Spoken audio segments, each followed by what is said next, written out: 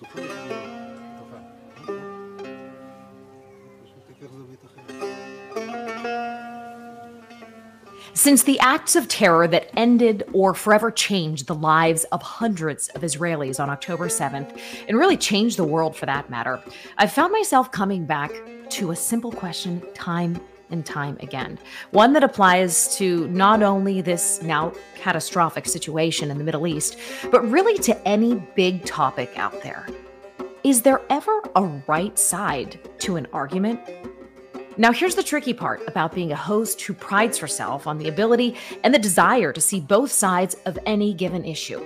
Sometimes I do feel like there's a right and a wrong, and how in the world could I square giving voice to a quote unquote wrong side in this or any story?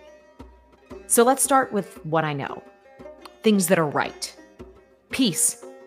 Respecting people's innate rights to freedom and religion. Preserving systems that place life over destruction or death. Wrong? Terrorism. The taking of innocent lives, especially children and women, even in the pursuit of what some may call a noble goal. So here's where I've been for the past really almost 2 months. How in the world do I cover this issue? How do I try to see both sides of a story where there are such clearly defined wrongs and rights? Now, to me, the two sides in this story are terrorism and democracy. Now, you may not agree with that. Maybe you see it through the lens of geopolitics or borders or historical fights over land. So here's what I won't be able to do with this issue. Have the knowledge to approach this topic from those perspectives, the historical or the political perspective. But here's how I know I can show up. Covering this from a human angle. So in introducing these very special episodes of We Gotta Talk, rather than me pontificate on my belief on what's right and wrong, and those who know me know where I stand, let me tell you a little bit more about how I will be covering this issue on the podcast. I summed it up on a recent Instagram post, which I'm going to condense here for clarity and for brevity. This post went up on October 31st. Here goes.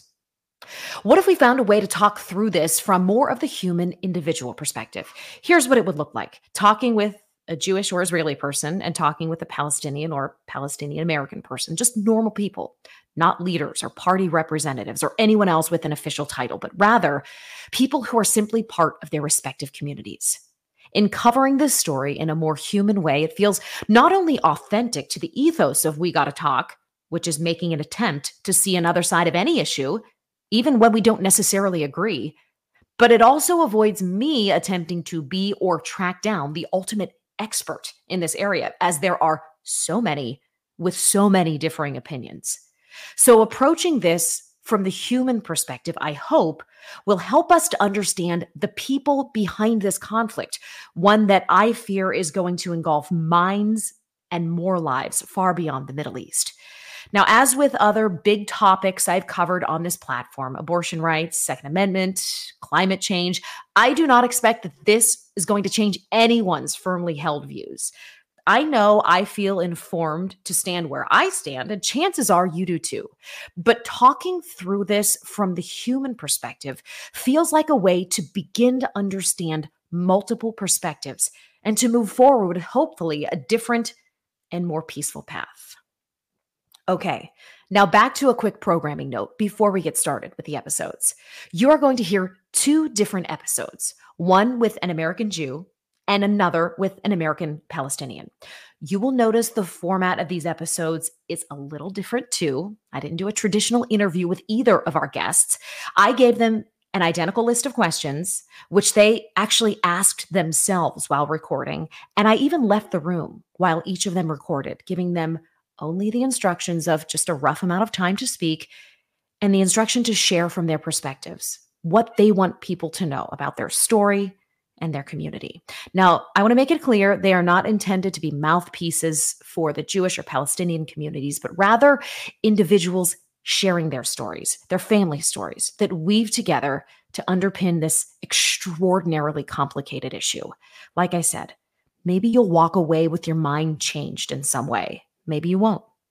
But in the interest of living the mission that I always proclaim to support, I am showing up in the best way I know how. just giving you some food for thought, some perspectives that maybe in your own echo chamber you haven't heard yet. And I sure hope we all come out a little better for it. Welcome to We Gotta Talk.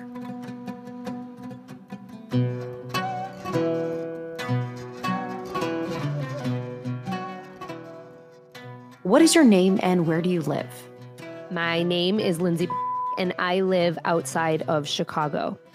What is your family history or tie to your side of this issue? I am a Jewish American woman. All four of my grandparents were born in America, but their families came from Russia and Poland prior to the Holocaust. My maternal grandparents' families came from Radom, Poland, which is a place where almost all of its Jewish inhabitants were murdered by the Nazis during the Holocaust. So there are a list of cities that are like the lost cities. And when you go to Yad Vashem in Israel, you can see the Valley of the Lost Cities, and Radom is actually one of them. And that's where my ancestors came from. I always went to Jewish school on Sundays, and eventually I went to Hebrew school during the week after school, where, as much as we all hated going to Hebrew school, it was where I learned about my religion and my Jewish traditions. And I studied Hebrew, and I became a bat mitzvah in 2013. And as I got older, I realized the importance of why I went to Sunday school and Hebrew school, even if as a young child, I wanted to be outside playing with my friends. But after my bat mitzvah, my grandma took me and my mom on my first trip to Israel. And it was on this trip that I became acutely aware of the importance of knowing where I came from. And despite the fact that I went to Israel in 1993 or 1994, which was really during the time when suicide bombers were plaguing the nation in defiance of everything that Israel stands for. And despite this, I have never felt so safe in my life. Truly, Israel is the Jewish nation, and it is where I am not in the minority, and it is where everyone around me is Jewish, and I can really feel at home. It was in third or fourth grade that I read Lois Lowry's Number the Stars, which is a book about it's a fiction book based on history. It's a historical fiction novel for children.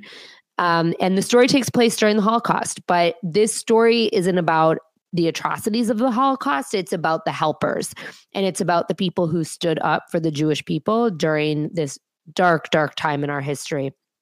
In the book, the heroine is actually a 13-year-old, and she is the one who saves her Jewish friend's family from being deported to the concentration camps. It really is her family that hides them and saves them and gets them across the border to Sweden in the bottom of a boat. But at the end of the story, it is the 13-year-old female character who is the one who saves the day. And from this book, I became fixated on the Holocaust because I couldn't believe that anybody could stand by watching 6 million Jewish people murdered. And well, yes, the Nazis murdered 6 million Jewish people. There were actually 11 million victims of the Nazis total. So 5 million people were murdered by the Nazis, and they were not Jewish. The Nazis' goal was a final solution, meaning they wanted to rid the world of everyone who was different from them. They wanted a blonde-haired, blue-eyed, Aryan perfect race. And so they also murdered disabled people and gay people, gypsies, Black people, Jehovah's Witnesses, prisoners of war, and what they called asocials, or people who didn't conform to the Nazi norms. And in learning about the Holocaust and really diving into the stories of the Holocaust, I could not believe that it was possible that the world stood by and watched this happen. I've spent a greater part of my life educating myself on the atrocities of the Holocaust and educating others. And in 1997, I traveled to Poland and Israel as a part of a trip called the March of the Living. We visited the concentration camps in Poland. We went to Auschwitz-Birkenau and Majdanek, which is a very less known camp, but it was one of the most, I guess, excruciating visits that I've ever taken to anywhere. And I'll get into that in a minute. But we visited the camps and we saw firsthand how the Nazi systematic approach played out really, it was planned. This was very planned, and it resulted in the murder of millions of people, 6 million Jews and 5 million others, nearly 6 million others. But when I was at Majdanek, what I saw was a death camp in the middle of a city in Poland. It's just outside of Lublin. And when you're in the camp, you can see the city from anywhere in the camp. So that means when you're in the city, you could see the camp. And there were stories shared with us about how people would wake up in the morning and have to wipe ash off their windows. This was human ash. So people in the city had to have known that the cattle cars that were rolling through to the town center and people were getting off them and being taken into this camp and not coming out, that they were being murdered. And when you go to Majdanek, more so than Auschwitz and Birkenau, you see rooms filled with shoes, filled with hair that was shaved off people. You see there is a large memorial, which kind of looks like a bowl. And my trip held hands. So there were probably 60 of us, and we didn't even make it all the way around this monument, maybe halfway around the monument. And in the middle of the monument is all of the ash of the human beings that were murdered at Majdanek. Majdanek is hell on earth. And as a part of going on this trip, I made a promise to never forget and to make sure that this never happened again. During future trips to Europe, I visited other concentration camps and significant places associated with the Holocaust, including Anne Frank's house, to continue my education and really to make good on this promise. Part of this promise is to make sure that this doesn't happen to other people, which is why throughout my life, I've spoken out for marginalized groups constantly when they have been oppressed and discriminated against. To me, knowing what I know about the Holocaust, there really is no other option. And as human beings, we need to stand up for one another, and we need to demand equal rights, equal treatment, and we need to stand against any kind of hate. And as the mom of 2 daughters, it's important to me that they not only see me standing up for others, but they see me standing up for our own people right now during this incredibly challenging time in our history. Why is it important for you to speak up on this? First of all, I want to be clear. It's important that we stand up for any and all marginalized groups. And I said that previously. But for me, that has included standing up for the innocent civilians, and especially the kids who have been caught in the crossfire of a war that was started by terrorists and meant to cause harm to its own people for their greater mission. All of the children that are impacted by the Israel-Hamas war, all of them are being oppressed. And all of these children are being oppressed by one oppressor, and that's the terrorists of Hamas. And if you think otherwise, I really advise you to do your homework because, like I said, there is one oppressor in this war, and it is the terrorists of Hamas who have said that they will stop at nothing to kill every Jewish person on this planet and to take over the planet with a world of Islamic jihad, which leads me to my own greater mission. And, can you tell me why, as a Jewish person, I don't have the right to exist? Can you please tell me that? I live in America, a democratic country where I have freedoms to be whoever I want to be. And on October 7th, terrorists invaded Israel and brutally raped and murdered 1,400 innocent civilians, some who have just been identified. That's how severe the brutality was. The terrorists recorded their heinous acts because they want you to know what they did. And as we know, they also took 240 innocent civilians, many children and women, hostage. My own 9-year-old said to me when she saw a poster of a baby who had been kidnapped by Hamas, she said, "Mom, what could anyone ever want with a poor innocent baby?" How do you argue that? How do you argue that to a 9-year-old child? And before Israel even started to defend itself after October 7th, the world started its campaign against Jewish people. And since then, Hamas leaders have told the world that they will, in fact, do this again and again and again until all Jewish people are gone and there is no state of Israel. To compare what this attack would look like from Americans, the 3,000 Hamas terrorists who infiltrated Israel would be the equivalent of 102,000 terrorists invading the United States. So can you imagine if 102,000 Mexicans invaded our country because they're the country that lives next to us, or 102,000 Canadians invaded our country to annihilate it? 1,400 Israelis who were murdered equate in proportionality to 47,600 Americans, which is 9 times the combined dead of Pearl Harbor and 9/11. Since October 7th, Hamas has launched 8,500 rockets into Israel. In proportionality, if you would compare this to the United States, that would be 289,000 rockets launched at our country. I want to remind you that Israel's the size of New Jersey. So why am I outspoken? Well, number one, Jewish people have the right to exist. Number two, Israel has the right to exist. And number three, Israel has a right to defend itself without question from these horrific attacks on October 7th. Please tell me, would any other democratic nation or any other nation in this world stand by and not defend itself or try to get its kidnapped people back if their country was attacked the way that Hamas attacked Israel on October 7th? But then what happened in Israel and Gaza has been like giving a hall pass to the world to openly hate Jewish people everywhere. I have always known that anti-Semitism exists, but since October 7th, it's gone from a 1 to a 1 billion. But I want to go back to those numbers that I shared about the Holocaust earlier, because as I said, just about half of the 12 million people murdered by the Nazis were not Jewish at all.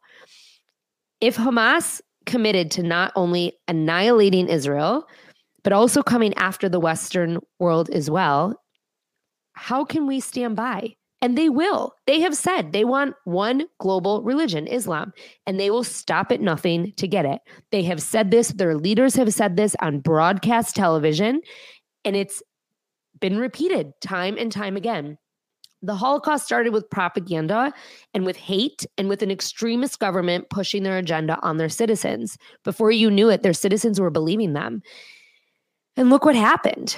But today, Germany is one of the greatest allies of Israel. They were the first nation who came out in support of Israel after October 7th, and they are one of the greatest allies of the Jewish people in the world.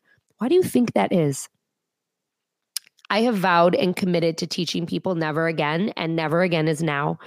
Everyone must be speaking out about this because they are coming for Jewish people now. But if you're American, you better believe that they'll be coming for you too. And this is far greater than Israel versus Hamas. And that's why I'm speaking out. What is one stereotype about your side that you wish to dispel? I just want to say there's a lot of stereotypes that I'd like to dispel, but Jewish people are not murderers. And I have been called this so many times since October 7th. First of all, Israel, like any nation, has a right to defend itself after being attacked so brutally by terrorists. Hamas knew that they would retaliate this way, and that's why they attacked in this manner. This was very calculated. They don't believe in the sanctity of life, and they will sacrifice themselves and their own people for their cause. The more of their people die, to them, the better, so that they can turn around and blame Israel to the rest of the world. People who are Jewish value life and want peace. And in fact, Israel has tried many times. But you can't have peace with people who don't want peace and who only want what works for them. That said, look at any pro-Israel or rally for anti-Semitism, against anti-Semitism right now. Do you see violence? Do you see burning flags? Do you see anyone calling for the death and genocide of another group of people? You don't. And when many have accused Jewish people as such, I've asked for videos. People have come at me and said, that's not true. Jewish people are monsters. Jewish people have done this and have done that. And I've asked for the videos to prove it. And I've yet to see one rally in the Western world causing such havoc as many of these pro-Palestinian rallies.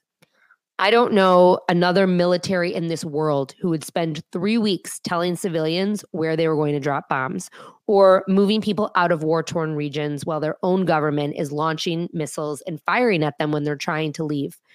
When you look back at what's going on at rallies globally on both sides, they are vastly different. Jewish people want to simply be alive.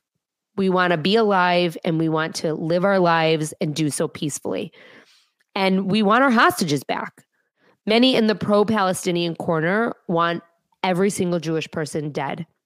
At least they're carrying the signs saying such at rallies all over the world, in Toronto, in Montreal, in London, in Washington, D.C., in New York City.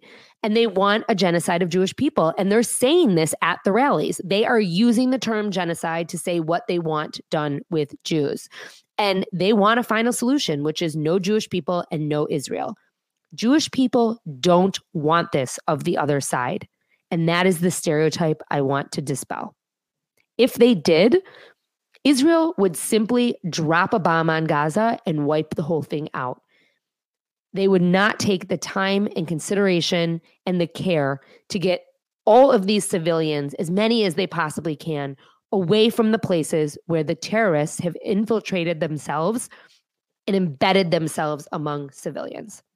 Is there something about the conflict that no one is talking about that you think is important for people to hear? So there's two things that people are not talking about. Number one is there is so much information. I don't think that people understand how much misinformation there is in regards to this war. The news is not necessarily covering this objectively. They're not sharing a lot of the atrocities that have occurred. And there are a lot of accounts that say that they are news organizations or they're calling themselves media, but they are not covering this from a middle of the road, objective standpoint, sharing both sides of what's going on.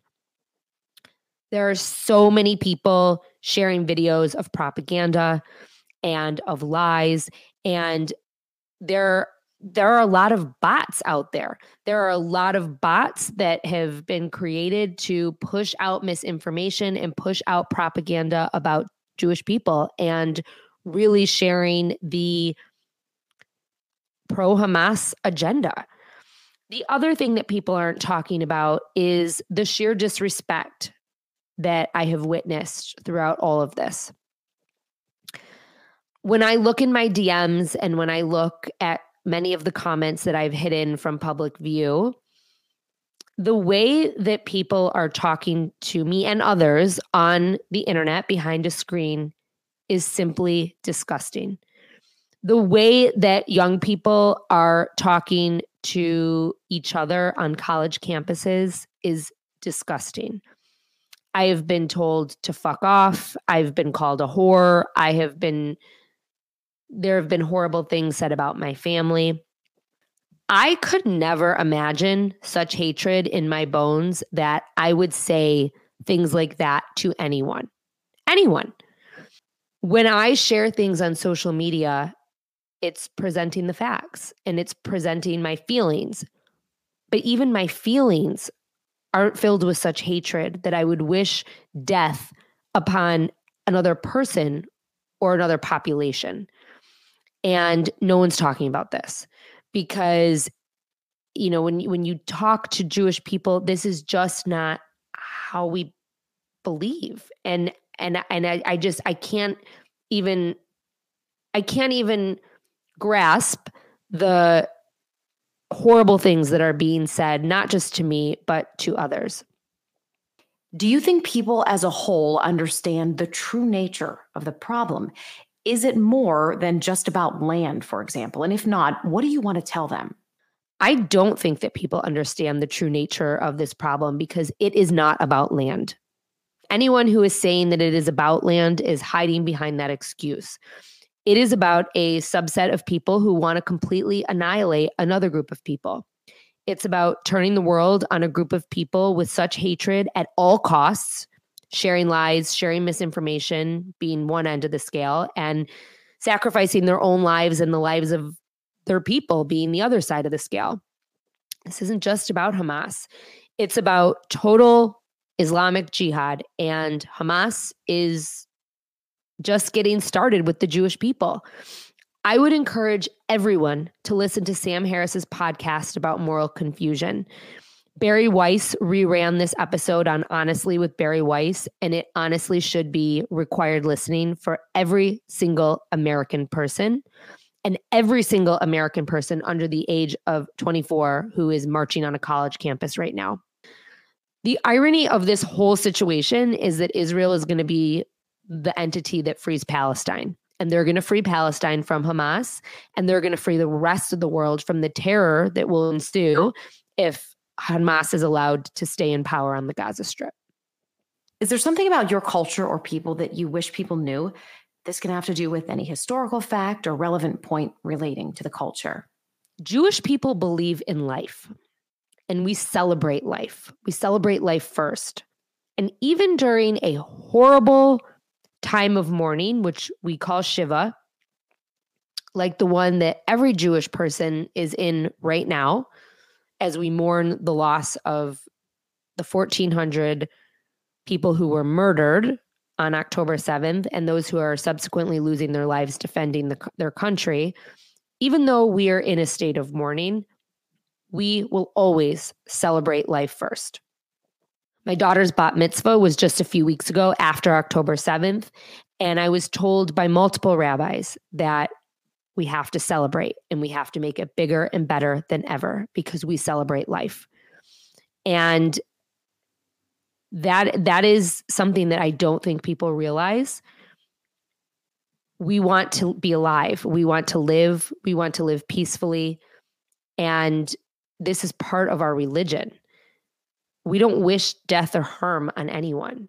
And I think that it's really important to know that, especially when you are considering all of the horrific things that are being said about Jewish people right now. What don't we understand fully about Israel and Palestine and their respective functioning political systems? So if people think that what is going on in Israel and Gaza is just an Israeli or Jewish problem, you need to think again. Israel is the only democratic nation in the Middle East. It's the only place where women have rights, where you can openly be gay, and where Arabs live side by side with Israelis, and the laws apply equally to both of them. Look at what happened just a couple of years ago in Iran when women wanted to display their hair. Women were killed, they were jailed. They're not allowed to do that. My guess is that most people who are marching right now when they attend a pro-Palestinian rally don't know what they're marching for. My guess is that most liberal voters don't realize that everything they're going against by marching is what they vote for in every election. Equal rights, and this is for LGBTQ+, Asian, Black, the brown community. This is for women's rights. This is for the freedom to choose and have an abortion. Whether you're pro-life or pro-choice, you can't make that decision in any of these Arab nations. Freedom of religion, freedom of press, economic freedom, and the freedom to assemble. The people who are marching that probably don't realize what they're marching for, don't realize that if they were to go to any nation in the Middle East outside of Israel, you wouldn't have the right to march in the first place. You don't have these rights in Gaza or in any other Arab nation. So when you look at it, it isn't about the people marching, aligning with the Palestinians in Gaza. It's really the fact that this has opened the door and given people an excuse to unleash their hatred toward Jewish people. And if you are in fact a liberal and you do in fact believe in democracy, to be marching in a protest or a rally that is pro-Hamas goes against everything that you believe in. And I'm not sure that people realize that. How does religion complicate and or simplify this conflict? At the end of the day, we live in a world that is made up of so many different religions and differences that in actuality, we should be learning from one another, not fighting with one another. And well, we may not have the same beliefs. We should all believe that everyone has the right to exist. And if we can all find a place to meet there, we should be able to come together to defeat the evil that is trying to overtake our ability to practice what we believe in. So when it comes down to it, religion and the freedom to practice whatever religion we believe in and choose to believe in really should simplify this conflict, because there's no reason why we can't coexist on this planet. In a perfect world, how would this conflict resolve? Well, I mean, I think that when you look back at history, and especially history in the last couple of decades, Israel's tried many times to institute peace offerings with the Palestinians. And in my opinion, this is my opinion, in a perfect world, I would hope that these two groups of people could in fact live side by side with a two-state solution. However, both groups have to want that. You can't make peace. I said this before, you can't make peace with people who don't want peace. And if one of the groups believes that the other should not exist and will continue to try to rid the world of them over and over and over again, a two-state solution isn't going to work. But why can that not happen? There have been 7 peace offerings by Israel over the last 80 years that have been very generous towards the Palestinians, and they've been rejected. You can't, I mean, when you look at life in general, big picture, I'm not talking about Israeli and Palestinian. Life comes with complications. Life comes with considerations for others. And you can't always get what you want, right? And this is an example where there can be a two-state solution. There can be peace, but both groups have to want that. And I don't think that one of them does. What is your greatest fear? My greatest fear is that Israel will not rid the world of Hamas. And not only will the Jewish people be endangered, but so too will many other groups of people. And my greatest fear is living in a world with total Islamic jihad. I mean, I can't even imagine living in a world where myself or my children or our children's children don't have the right to choose what they're going to do with their body, or don't have the freedom to read what they want to read, or don't have the right to gather, or can't work because they're a woman, or they don't have equal rights because they're gay. I can't imagine a world like that. And when you look back at the Holocaust and you look back at what Adolf Hitler and his regime tried to implement with what they called the final solution. That's what they were trying to do, was called the final solution. When you look back at that and what they tried to implement so systematically, the reflection of what's going on in the world right now is so similar. And my greatest fear is that our world is not going to wake up in time to realize this. And final question, is there something that is giving you hope?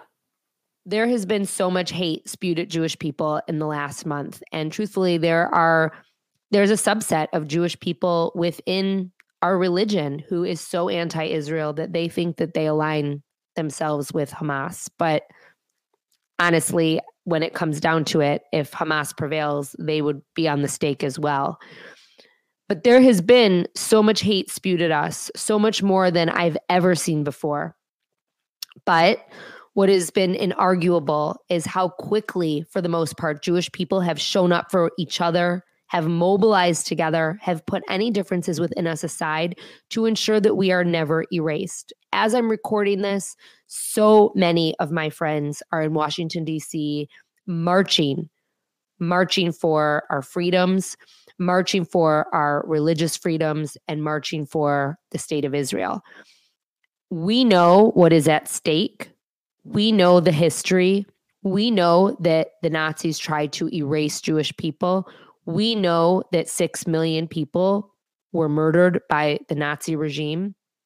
And we know we can never allow that to happen again. and watching my community come together to ensure this and to take care of one another and to show so much love for one another has been something I've never been more proud of in my life. Never again is now, and you better believe we are not going to let this happen again. Thank you so much for listening to this special episode of We Gotta Talk. I'd love to hear what you think. Did this episode prompt any interesting conversations between you and family or friends? Find me on Instagram at Sunny Abada and send me a message. Let me know. And as always, your ratings and reviews are greatly appreciated. Head over into the Apple Podcasts app, tap 5 stars, and leave a review. See you next week on We Gotta Talk.